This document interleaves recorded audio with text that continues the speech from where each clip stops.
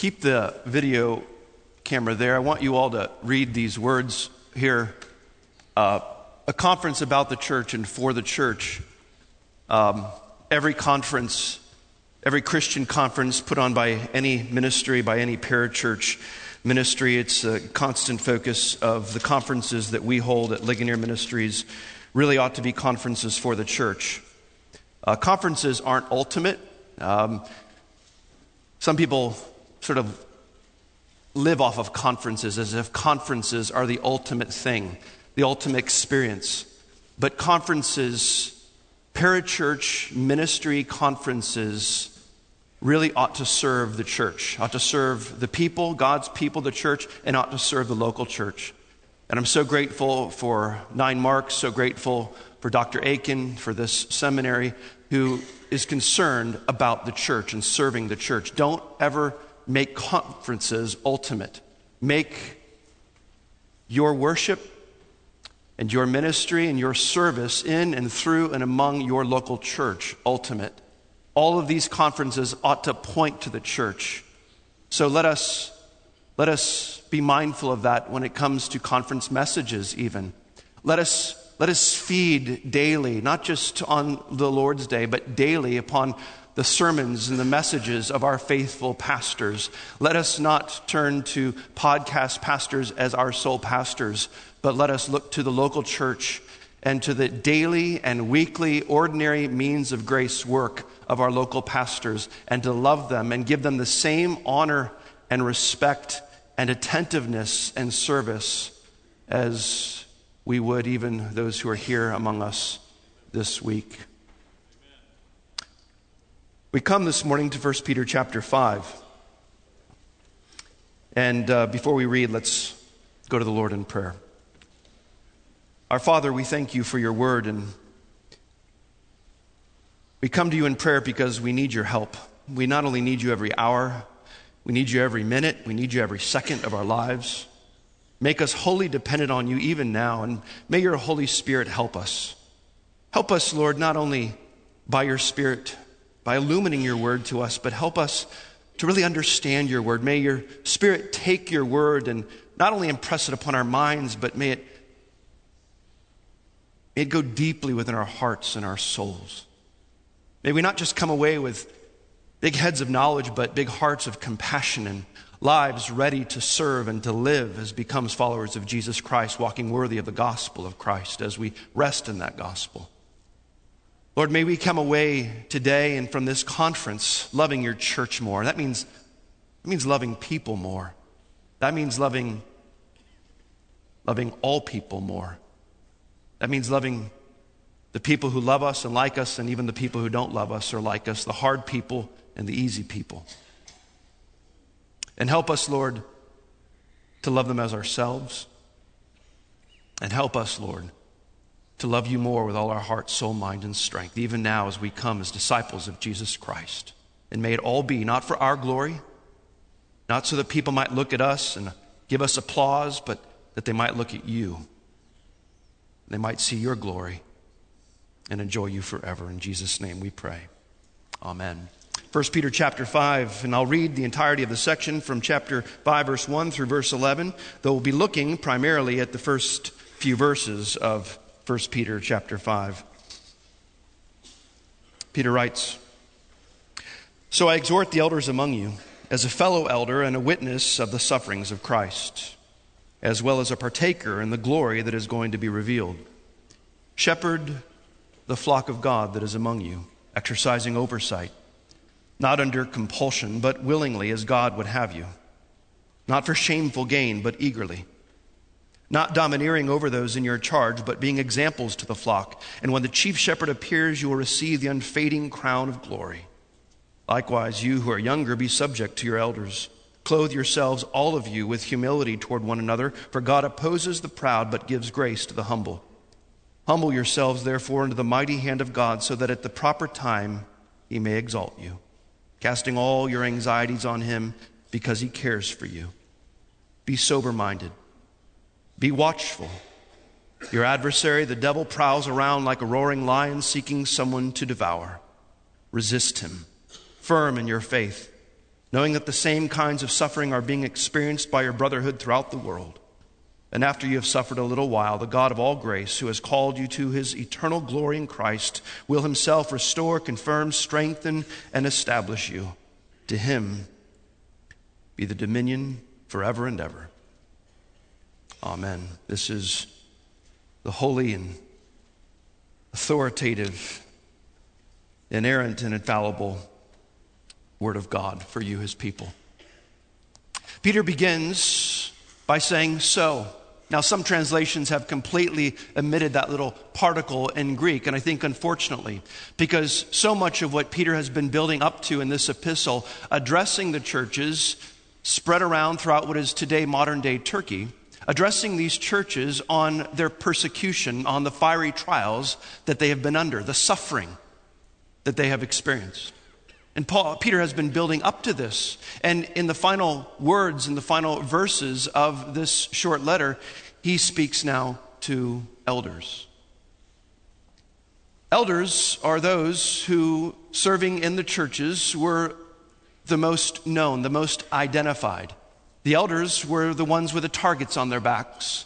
The elders were the ones that were most known in the communities, most known by the officials, and likely the first that would be persecuted, likely the first that would be shot at, likely the first that would have the fiery dart shot at them, not only by our adversary, the accuser, the devil, but also by the world and also by the enemies of Christ and the enemies of the church of Christ. Before and leading up to chapter 5, Peter is dealing with the fiery trials. You can look with me and see there in verses 12 and following of chapter 4, Peter writes, "Beloved, do not be surprised at the fiery trial when it comes upon you. Do not be shocked by it." It's similar to what James says, isn't it, in chapter 1 in verses 2 through 4? When trials come upon you, not if. Don't be shocked by them. Don't be surprised by them. You ever notice how in the Christian life we sort of always tend to get surprised and shocked by difficulties and trials and suffering, even in ministry, even as pastors. It's amazing how we get through one and say, I'm glad that's over. And it's almost as if we would hope that another one wouldn't come, but we ought to live expectantly of suffering. It's part and parcel of what it means to be a Christian, part and parcel of what it means to be a disciple of Jesus Christ. Because we are identified with Christ, because we are in Christ, we not only share in his sufferings, but we will suffer in some ways as he did. Don't be surprised by them. Be ready for them. Be on your knees praying and regularly going to the Lord saying, Lord, even today there will likely be some trials. Maybe not trials from the outside, maybe not trials from my friends, maybe not trials from within my own family or marriage or my own children, but I know there are going to be trials that start from within my own heart. My own struggles, my own sins, my own shortcomings. Don't be surprised by them. Don't be shocked by them when they come upon you to test you, to try you, to prove you, as though something strange were happening to you. But rejoice insofar as you share Christ's sufferings. Now, I want you to notice something that Peter does throughout this epistle, and we see it even in Paul. It's absolutely beautiful, but also very stressing. Because Peter, whenever he speaks of suffering, almost always speaks of joy. When he speaks of trials and the fiery trials, he almost always speaks of joy. And throughout this section that we've read, we even hear in verse 1 about the sufferings of Christ.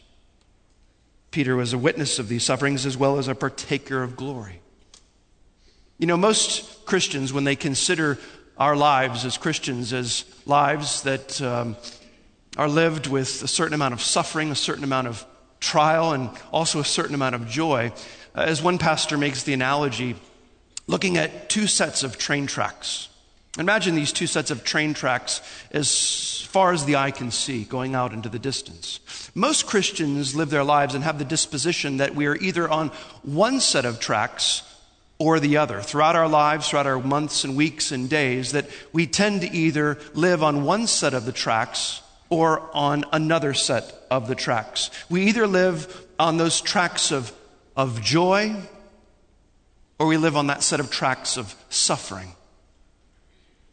But the Christian life is not really lived like that. We're not simply living in part in suffering, in part in joy, and from time to time we go from one track to another. But in reality, it's as if we're on both tracks at the same time, always, throughout all of life. It is a life filled with both suffering, trials, if you really are aware of your own sin, if your eyes are really open to the sins and the miseries all around you, if you're really aware of your own need and your own hurt, your own pain, if you're really aware of the needs and the hurts and the pains and the struggles of those around you, not just in the world, but in the church and in your own home, you live a life of a certain amount of burden, a certain amount of sorrow, a certain amount of suffering. And it's not something you can just rid yourself of and completely free yourself of completely in this life. We are always about the business of casting our anxieties and casting our cares upon the Lord. That assumes that we have them. That assumes that we become anxious, that we become concerned, that we do struggle. The question is not do you have them, the question is what do you do with them? So we live the Christian life in the midst of suffering, and we also live the Christian life with a certain joy, a certain peace that passes all understanding, a joy and a peace that doesn't really make sense, that we can't really even describe at times. It's something so deep within our souls that we can barely even utter words to describe the peace that the Spirit gives us in Christ. And when you look at those two tracks out in the distance, they really do seem to become one. And we live our lives in this life of suffering and joy, and there are none in many ways for whom that is more so the case as shepherds. You can almost look at pastors, especially pastors who've been serving for decades, and it's almost as if you could visibly see a burden on their backs. And it's not just the burden of their own issues and their own shortcomings, their own sins that we struggle with daily. It's almost as if you can visibly see the burdens and the hurts and the pains of his present congregation that he serves, but also all the pains and all the burdens and all the hurts of all the years. You know what one of the greatest hurts that pastors feel? One of the greatest sadnesses of our lives? It's not just those that hurt us, or those that complain against us, or those that criticize us, or those that we've loved and cared for and prayed for and even maybe led to Christ, and those that we've discipled for years. Not those simply who leave and make an obscene gesture and walk out the door and say, "Forget you. I don't need you anymore." It's those who leave and never say goodbye. It's those who leave and never say thank you, and never give us the chance to say, "I love you," and it's okay that you're leaving. As long as you're going to a good Bible-preaching, gospel-proclaiming church, it's okay. I love you and I'll miss you. And I know it's good for your family. But those who leave and never say goodbye, all those burdens, all those sadnesses from the years, it's almost as if they pile up upon our shoulders, and we have to be the ones constantly on our knees unloading them upon Christ and not allowing the bitterness that the Satan so desperately wants to heap upon us, constantly giving those to Jesus and saying, "Lord, these are your sheep, this is your flock." Pastor's life, the shepherd's life, the elder's life is a life lived, as Newton said in his hymn, as a sorrow full of joy, or a burden full of joy. And in one sense, that's true for every one of us, for every mom and dad, for every grandma and grandpa, for every Christian. Peter understood what this was like. Peter was a man with a disposition, a personality that was excitable and inflamed easily, it seems, and was a man full of ambition and passion. He was so quick to speak and so quick to defend the Lord and so quick to show his allegiance and his loyalty to the Lord, and also so quick to fall, so quick to be weak, so quick to be faithless, so quick to be a denier. And Peter is writing from this past and from this history that he has had with the Lord Jesus Christ. And so listen to what he says. So considering all the fiery trials, considering all the suffering, considering what you all have experienced and what you are experiencing and what Peter himself was soon about to experience in his own death and likely upside down crucifixion, believing that he was not worthy to be crucified in the same way as the Lord Jesus Christ. Peter writes, so I exhort you, I charge you, I exhort the elders among you. I exhort these elders, and these elders, Peter assumes, were there. They were established in the churches, that there was a plurality of elders. Notice he doesn't just say, I exhort the elder among each of your churches, but the elders. It implies a plurality of elders, shepherds in each of these churches in that region. It also implies that these elders were qualified men who had been set apart and called out and examined and confirmed and ordained to the office of elder. Look with me just briefly at 1 Timothy chapter 3. We have referred constantly throughout our time together the last couple of days, yesterday, regarding the qualifications for elder. Turn with me to 1 Timothy chapter 3. We need to look at these just in brief this morning. Paul, both here in 1 Timothy 3 and also in Titus chapter 1, gives to us these qualifications for the office of elder. I love how Paul begins. He says, this saying is trustworthy. What I'm about to tell you is trustworthy. You can count on it. The qualifications I'm about to give you are qualifications that are not simply a system of qualifications that generally describe men in pastoral ministry or those who are qualified to be elders, but each and every one of these qualifications combined with even the qualifications that Peter gives in 1 Peter, as we interpret Scripture with Scripture, Peter nor Paul are giving the entirety of the qualifications, but these are at least the qualifications Paul gives for the office of elder. If anyone aspires to the office of overseer, he desires a noble task.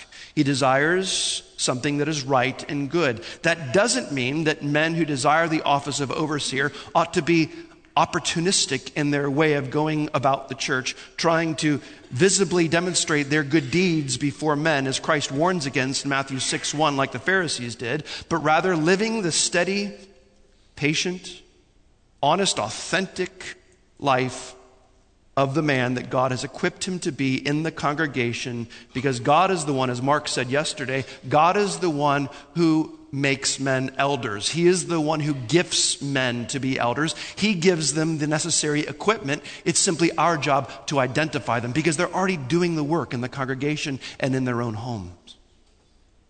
It's right and good to desire this office. Therefore, an overseer, an episkopos, a bishop, if you will, one who supervises and oversees as a shepherd, an overseer must be above reproach, the husband of one wife, sober-minded, self-controlled, respectable, hospitable, able to teach, not a drunkard, not violent, but gentle, not quarrelsome, not a lover of money. He must manage his own household well with all dignity, keeping his children submissive. For if someone does not know how to manage his own household well, how will he care for God's church?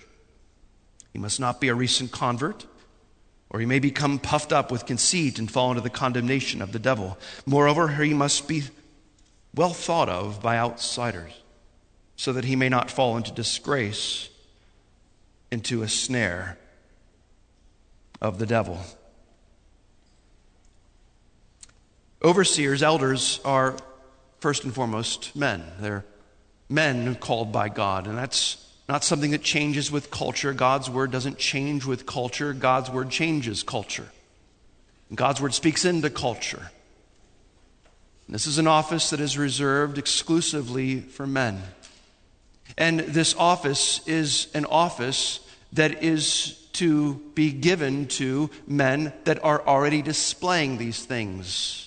Yet at the same time, there's a sense in which those of us who have these qualifications and are called to the office of elder are also daily praying that we would retain these qualifications, that these qualifications would not just have been true of us, but that they would continue to be true of us, right? That we would continue to have these things, that we would continue to know these things, and that they would be true of us. That we would continue to be the men that Paul describes as self-controlled and hospitable, respectable. Not a lover of money, not quarrelsome, gentle. You ever met those men that they seem to be just gentle, sweet shepherds face to face? But when you read them online, they are some of the most quarrelsome, argumentative, divisive, and seemingly mean-spirited people you ever meet. You wonder, do they have multiple personality disorder? Does something happen to them that when they get behind a computer screen? Man, I believe that this language of being quarrelsome and not being quarrelsome and being gentle and being self-controlled applies not just face-to-face, but also online, also at home, also with our children, also with our wives.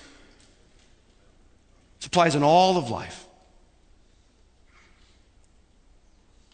This describes the man who is called to lead God's flock. I exhort the elders among you, and that implies that these elders are among them.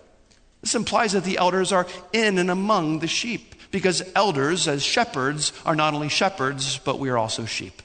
And in fact, in some ways, we are the most needy sheep. We are often some of the most messed up sheep.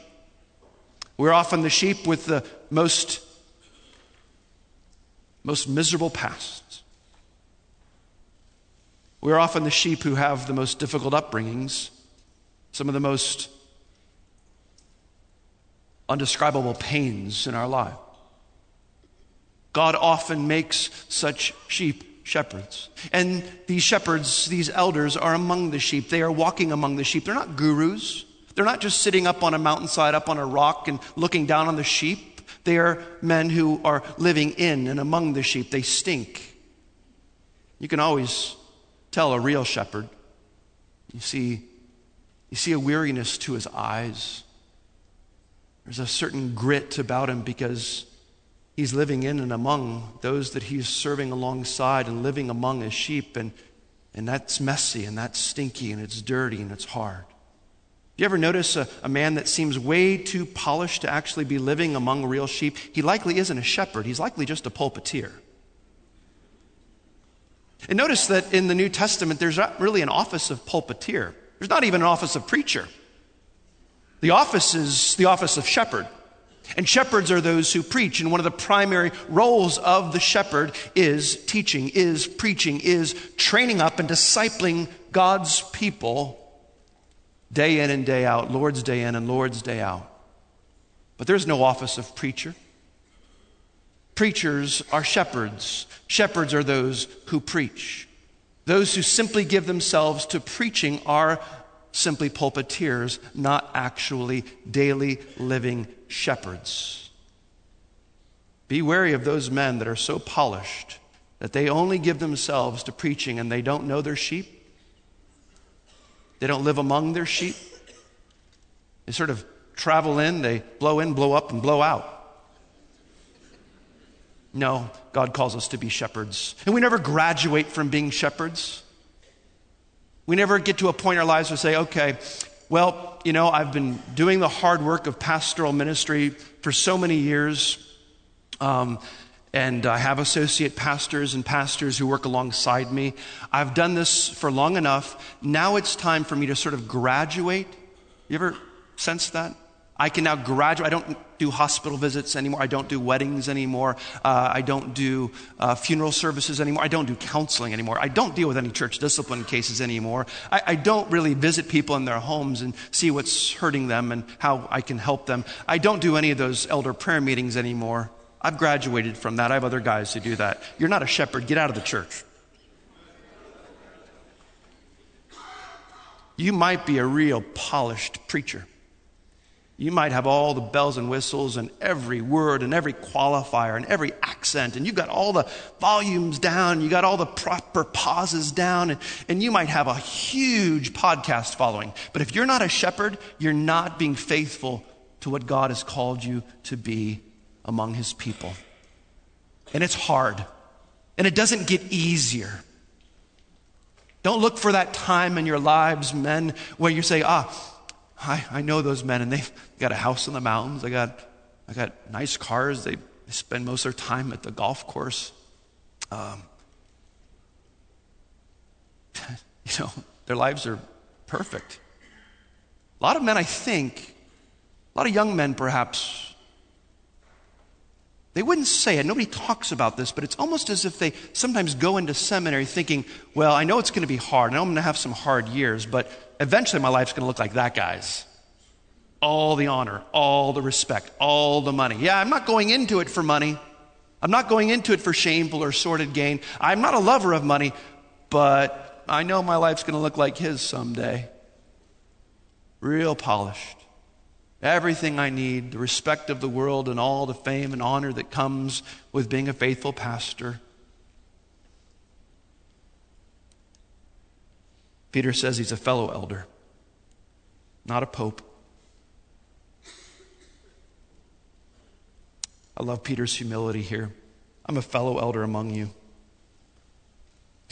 Notice that in the New Testament, the word elder in 1 Peter 5, the word elder is only applied to a particular apostle in the singular, as John applies it to himself and uses it in the singular as an elder. Everywhere else in the New Testament, it is spoken of in the plural as elders. Peter's a fellow elder. This morning I was down at the Border restaurant. Any of you been down there? It's a greasy spoon, hole in the wall, which are my favorite types of restaurants. I'm about a quarter to a third redneck, and so I like those sorts of places. And I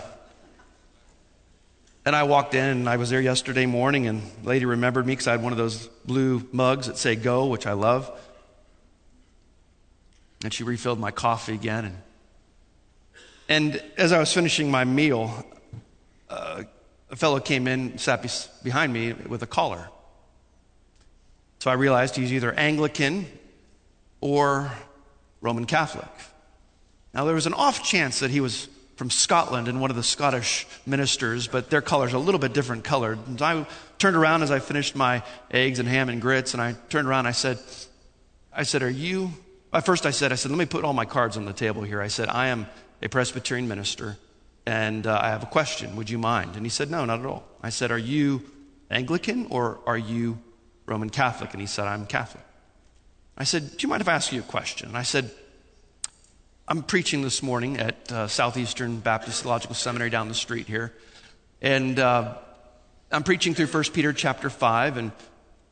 And in that passage, Peter talks about being a fellow elder. And he uses the language of the role of the elder, the role of the shepherd being an overseer, being a bishop, being an episkopos. I said, but how do you all deal with that? How do you all explain that? And it was very clear he had not really thought through this to the degree that I was asking him. I'm not even sure he was entirely aware of the passage itself. And I said, Peter doesn't refer to himself in any high way. He's already established that he's an apostle at the outset. But here he seems to humble himself and bring himself to the level of every pastor, every elder, every shepherd in all the churches as a fellow elder. And he was honored to be asked and spent a great deal of time talking about their understanding of the diocese and how the bishop is of the diocese of Christ, and that he as a priest serves in the shared diocese of that bishop over this region. And so in one sense, he's sharing in the diocese of Christ. And he said it would take a lot longer to explain. And I think what he meant by that is that I'm speaking with the Bible as my sole infallible authority for faith and life. And he had to explain to me how the tradition of the church had led him to that decision and that conclusion. I don't know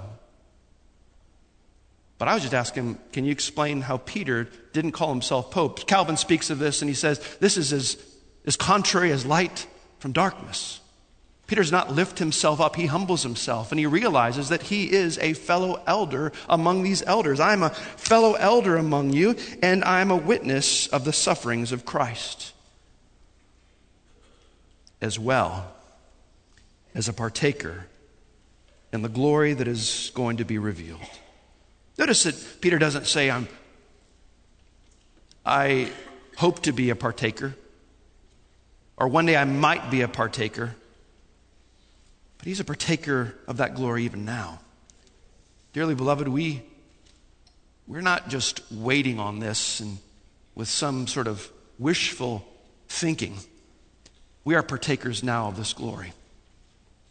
Shepherds, elders, every Christian, we are partakers even now of this glory that is going to be revealed. It's like Paul speaks in terms of the past tense that we are glorified in Romans chapter 8. We're not simply waiting on a glorification. It's as good as done. We're as good as glorified. We are partakers now of the glory that is going to be revealed. And as Mark even prayed, and as we were singing, I was thinking perhaps today, and Mark said, may you come back today, Lord. That glory could be revealed even today. And then Peter gives them this charge to shepherd the flock of God that is among you. Shepherd the flock of God that is among you. Now, what does a shepherd do? Well, the shepherd feeds and tends and cares for the sheep. A shepherd is one who knows his sheep. A shepherd is one whose voice is recognized by the sheep.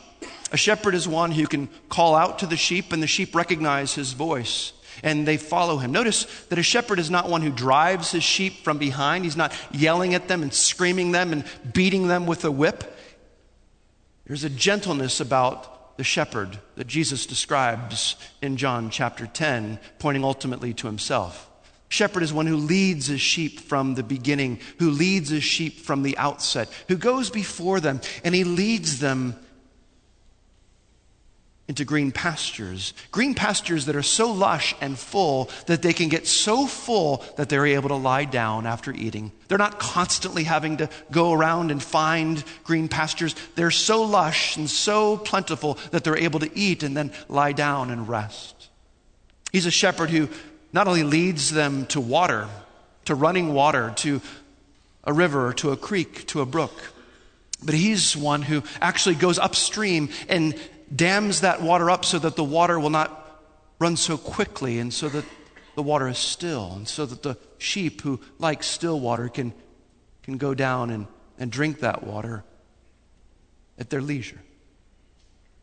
A good shepherd is one who leads his sheep, protects his sheep, even the very signs of the club and the crook, the rod and the staff. The sheep can constantly see the shepherd amongst them with that club and crook in his hands, the one to rescue sheep from walking off a cliff, or to pull another sheep away from another sheep with whom he's fighting, a club to examine the sheep's wool and to see if there are any scabs or diseases or flies that have implanted themselves in the sheep's skin. As they come out of the sheep gate, he can run his rod over their backs and inspect them thoroughly, just as pastors do at the end of services at the back. We shake hands and we greet people, and it's amazing the sort of insights the Lord gives us into people's hearts and lives by just shaking their hands and saying, "How are you?"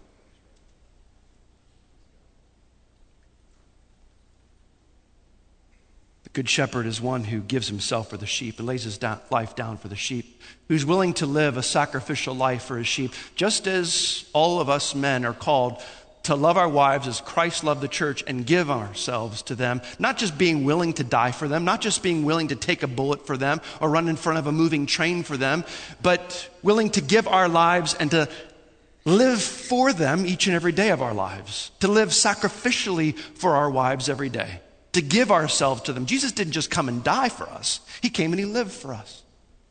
He lived a life of service, not a life to be served, but a life of service, giving his life a ransom for many. This is what shepherds do.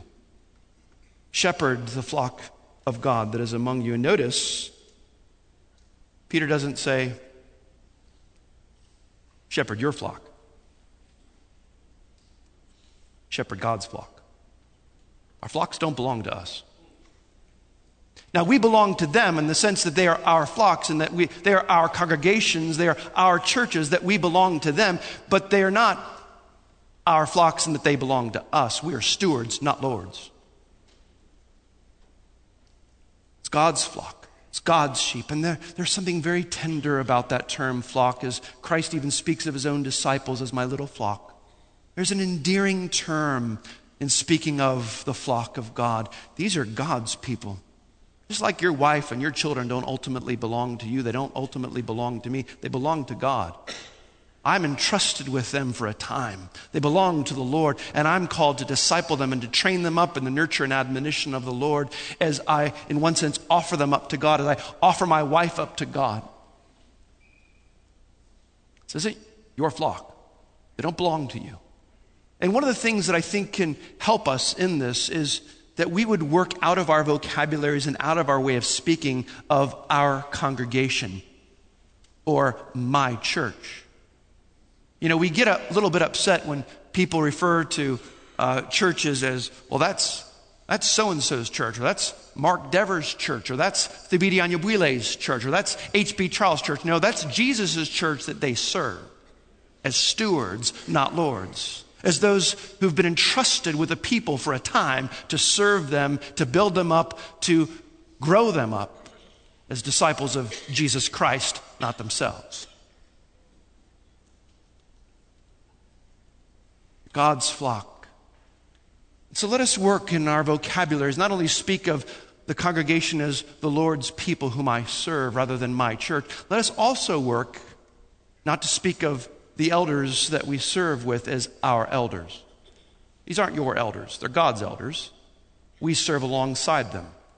Speak of those elders that you serve with as those elders you serve with, those elders you serve alongside, not your elders. They don't belong to you. They belong to the Lord. They belong to his people as the representatives of God's people. Peter is a fellow elder. He is one who understood that this is the flock of God, not his own flock. It's a flock of Jesus Christ, not his own. And this flock, again, is among us. We are amidst this flock. And then Peter says, this is the role you are to have as a shepherd, as an elder. You're to exercise oversight. You are to exercise a supervisory role in looking upon them. Now, there's more than one reason that most, what many people call platforms or stages. In our church, we speak of it as a chancel. But there's a reason that the pulpits tend to be elevated, not simply so that people can see us and us them well, and I don't want to make too much of this, but there is a sense in which we need to understand that there is a role in which the pastor needs to have in looking upon everyone. In our congregation, in our sanctuary, I can look and see eye to eye the people in the very back of the sanctuary. They can see me and I can see them. And I can, in one sense, sort of examine them, how they're responding, if they're listening, if they're constantly whispering in the ears of the one sitting beside them, if they're really paying attention. And there is a shepherding role even in the preaching as pastors are actively engaging with the flock of God among them and before them. But the main reason that pulpits are elevated is to show forth the authority of the Word of God. You know, our authority that we have as elders is not an inherent authority. Our authority is not our own. Our authority is what we speak of in terms of a ministerial or a declarative authority. The authority is in the Word of God. And it's our job to faithfully proclaim that word to God's people, to feed God's people with his word, that God's people might not only think biblically, but that they might live biblically. That they might not just live biblically, but that they themselves might teach and disciple and proclaim and go biblically to train up and make disciples of all nations biblically, so that people might not just learn about the things of Jesus, that they might not just be told about the things of Jesus, that they might not just be evangelized about Jesus, but that they might hear the gospel of Jesus, that they might become disciples of Jesus, that they might be baptized into the name of Jesus, into the name of the Father, the Son, and the Holy Spirit, and that they also might learn, not just learn all the things that Jesus taught, but that they might learn to observe, that they might learn to obey, that they might learn to guard and keep all that Jesus commanded. And that means a way of life, and it means a way of doing mission that is concerned not only with proclaiming the gospel, but to see people come to Christ through the message of the gospel, that victorious announcement of what Jesus has done for his people, and in believing it and in knowing it, being trained up as disciples of Jesus Christ. So Peter understood this, and he lived his life like this, and he understood what it was to be an overseer, to be an episkopos, and to be a supervisor over the flock of God, and that they were to do it not under compulsion. Oh, I love this. That we're to be elders and shepherds not under compulsion, not really in duress, not because we have to. The difficulty here is that if every pastor and every elder, really in most senses every one who serves the church in any capacity, if we were to be honest, we would say there have been times I didn't want to do it. There are some of you who could be honest and say, last week I didn't want to do it. Last week I felt like I was doing it under compulsion because I needed to do it. This is where my family is. This is where my job is. This is where my living is. I can't not do it. I have to do it, but I don't want to do it. Peter says not under compulsion, not out of a mere sense of duty. Duty exists. The Holy Spirit takes our duties. He doesn't erase them as duties. He takes our duties and he makes those duties delightful. He takes those duties and he makes them delightful duties. It still doesn't negate duty, a word that has fallen on hard times in our day. There's still duty and there's still responsibility, but with that duty, we are to do what Peter says willingly. We are to do it because we want to do it, not because we have to do it, not because we got to do it, but because we want to do it. There's a certain delight that comes with serving the Lord and his people, not under compulsion.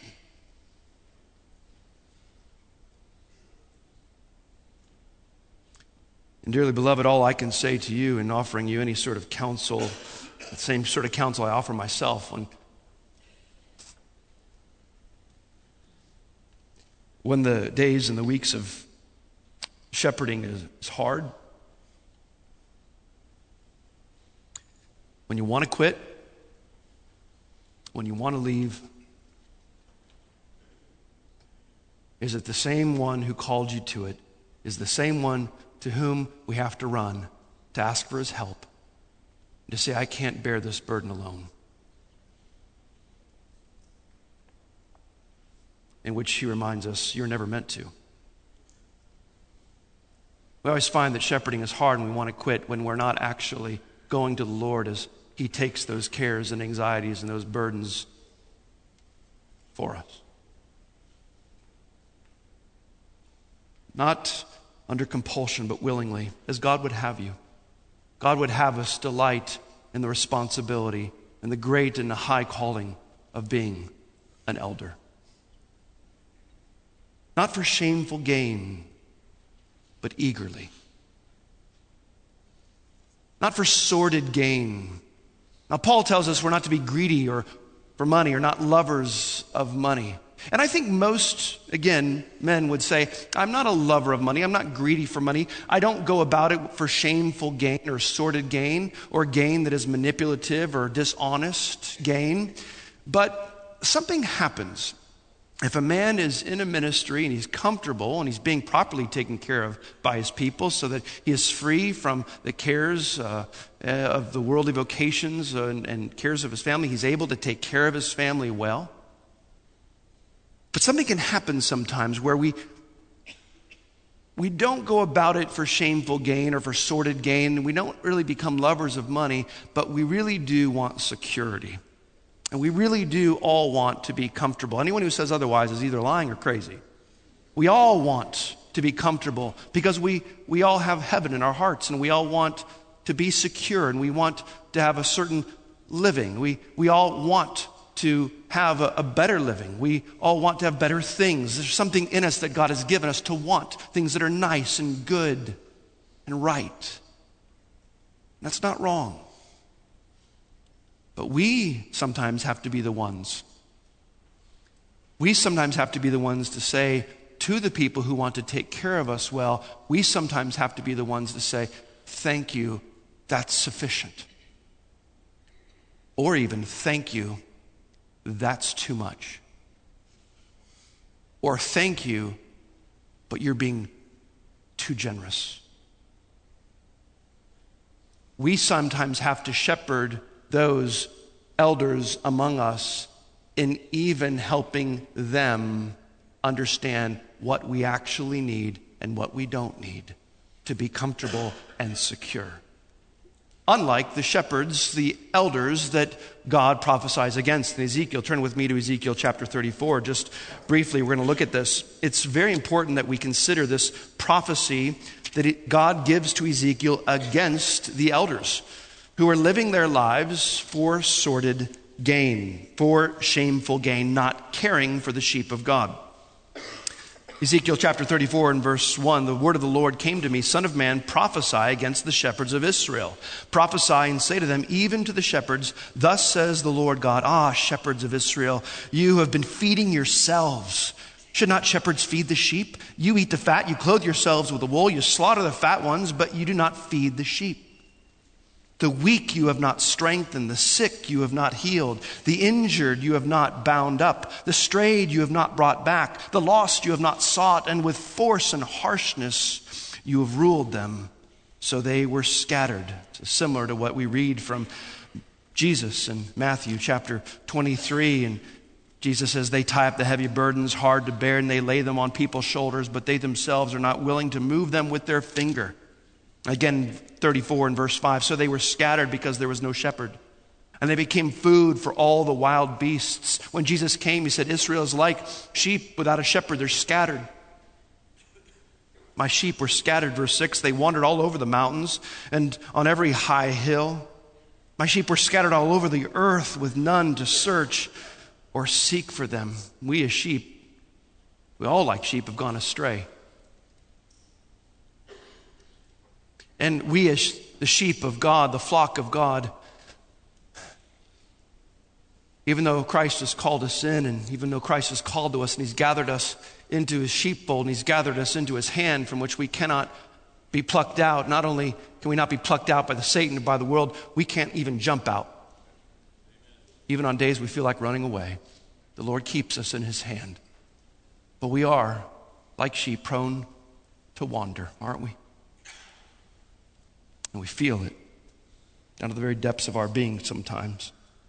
My sheep were scattered. They wandered all over the mountain and on every high hill. My sheep were scattered all over the face of the earth with none to search for them or seek them out. Therefore, you shepherds, hear the word of the Lord. As I live, declares the Lord God, surely because my sheep have become a prey and my sheep have become food for all the wild beasts, since there was no shepherd, and because my shepherds have not searched for my sheep, but the shepherds have fed themselves and have not fed the sheep. Therefore, you shepherds, hear the word of the Lord. Thus says the Lord God, behold, I am against the shepherds, and I will require my sheep at their hand and put a stop to their feeding of the sheep. No longer shall the shepherds feed themselves. I will rescue my sheep from their mouths, that they may not be food for them. And then, in a most glorious and beautiful way, the Lord describes how he will rescue his sheep, how he will seek out his own sheep. Though they were scattered, he will rescue them from all places in verse 12. He will bring them out from all peoples and gather them from all countries, every tribe, tongue, and nation. He'll gather them. In verse 14, he's going to be the one to take responsibility into his own hands and feed his sheep with good pasture in the best places. Verse 15, I myself will be the shepherd of the sheep, and I myself will make them lie down, declares the Lord. I will seek the lost. And in verse 16, as for you, my flock, Lord says in verse 17, thus says the Lord God, behold, I judge between sheep and sheep, between rams and male goats. Is it not enough for you you to feed on the good pasture that you must tread down with your feet the rest of your pasture, and to drink of clear water that you must muddy the rest of the water with your feet? And must my sheep eat with what you have trodden with your feet, and drink what you've muddied with your feet? Therefore, thus says the Lord God to them, behold, I myself will judge between the fat sheep and the lean sheep. And because you push the side, the shoulder, and thrust all the weak with your horns, till you have scattered them abroad, I will rescue my flock. They shall no longer be a prey, and I will judge between sheep and sheep. He's speaking there in judging between sheep and sheep. He's saying, I'm going to judge between you, sheep, who are the shepherds, and the true sheep. I'm going to judge between you. I'm going to set apart those sheep from the goats. And I will set them up over them one shepherd, my servant David. And he shall feed them, and he shall feed them and be their shepherd. And I, the Lord, will be their God, and my servant David shall be prince among them. I am the Lord, I have spoken. You know, it's interesting about sheep and goats. Goats look quite different from sheep. Goats are thinner, not as fat. They look far different from sheep, but have you ever been to certain islands, especially in Scotland and parts of the world where there are sheep who are undernourished, who don't have good pasture, who've not been well fed? You notice something about those sheep. They're scrawny, they're thin. Almost to a point where some of them look like goats.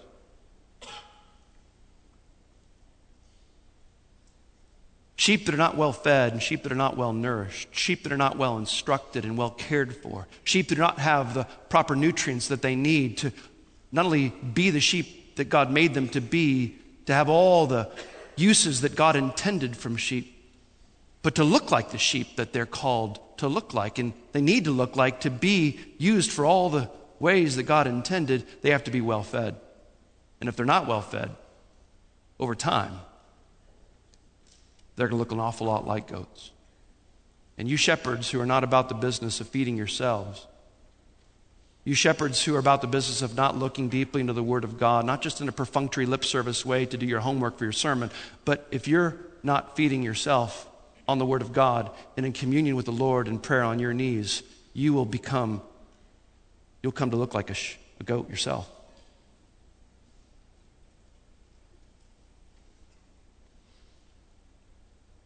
And the Lord says, I'll rescue them.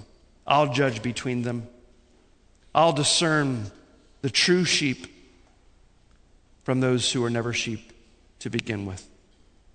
Peter writes in verse 3, not domineering over those in your charge, not lording it over them, not being this little ruler that you've set yourself up as in this little kingdom or this little fiefdom. Men, the church doesn't belong to us. The sheep of God don't belong to us. They're God's flock. They're God's people. It's God's congregation. And we're not to lord it over them. We're not to act as lords over them. We're to act as sheep among them. You know, this all sounds fine and well right now. It sounds good to say, okay, this is right. I know I'm called to be a shepherd, and I know that as a shepherd I'm also a sheep among the flock of God, and we like that until other sheep treat us like sheep. And that's probably the most difficult thing about being a pastor, is that we're friends in real life, living life together in community, not according to just the way we want that fits our schedule and that perfectly conforms to what's most convenient for us, but living in real community with real people.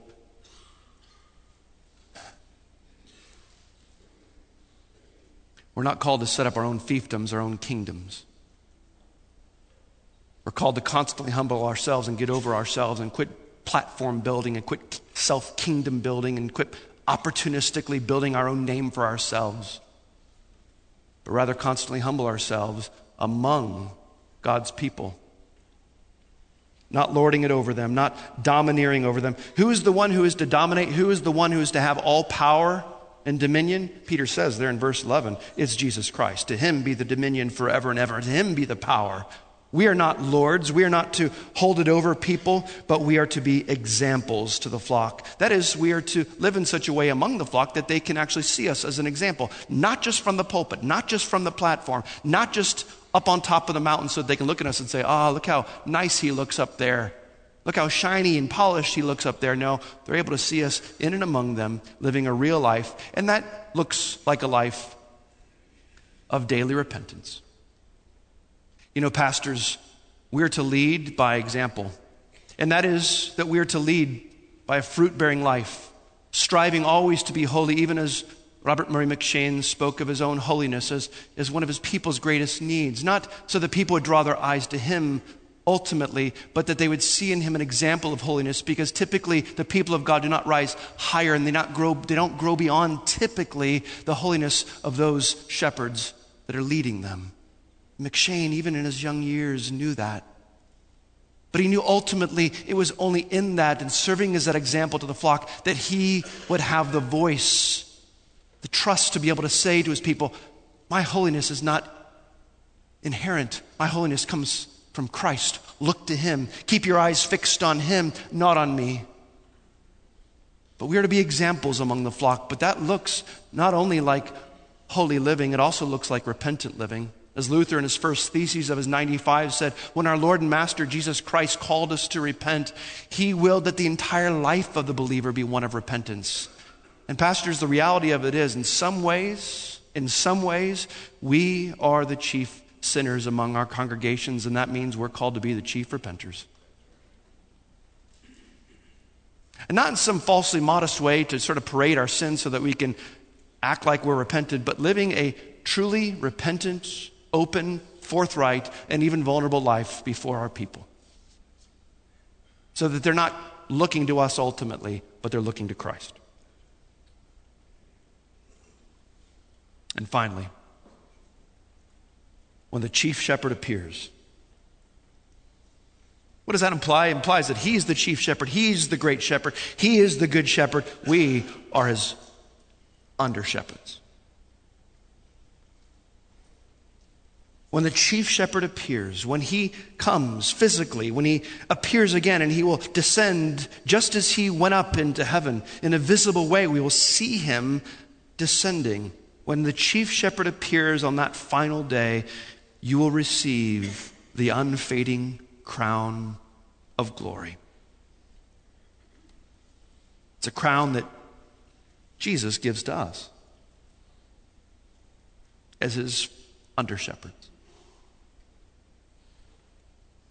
It's a crown that doesn't fade away. It's a crown that doesn't go away. It's a crown that remains with us.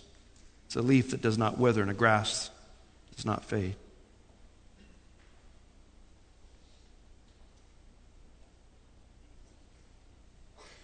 Jesus gives us this as a motivation. He gives us rewards as a motivation for our lives. Ultimately pointing to himself as our chief and ultimate reward. The other day as I was flying in here, I was sitting next to an African-American gentleman, and we started talking, and he's the captain of a fire station in Orange County, and we were talking about what we do, and wonderful man. I think he's a Christian, claimed to be a Christian, seemed to know a lot about the Bible, and seemed to love the Lord. And when he asked me what I did, I said, well, I'm a pastor. And he had a way of saying this. It was just so beautiful. He said, well, that's the most selfless job in the world. And I didn't answer him right away. I looked at him and I said, well, it ought to be. And then he said, well, it is if you're doing it for the right reason.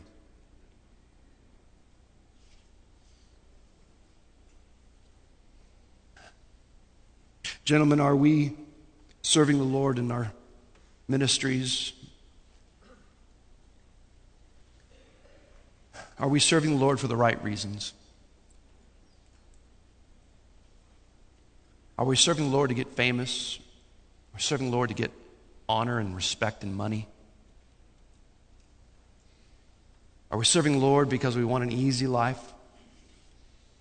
Or are we serving the Lord for his glory and not our own? Even Jesus himself came to serve, to seek and to save the lost sheep. Even Jesus came and he lived a life of sacrifice for us.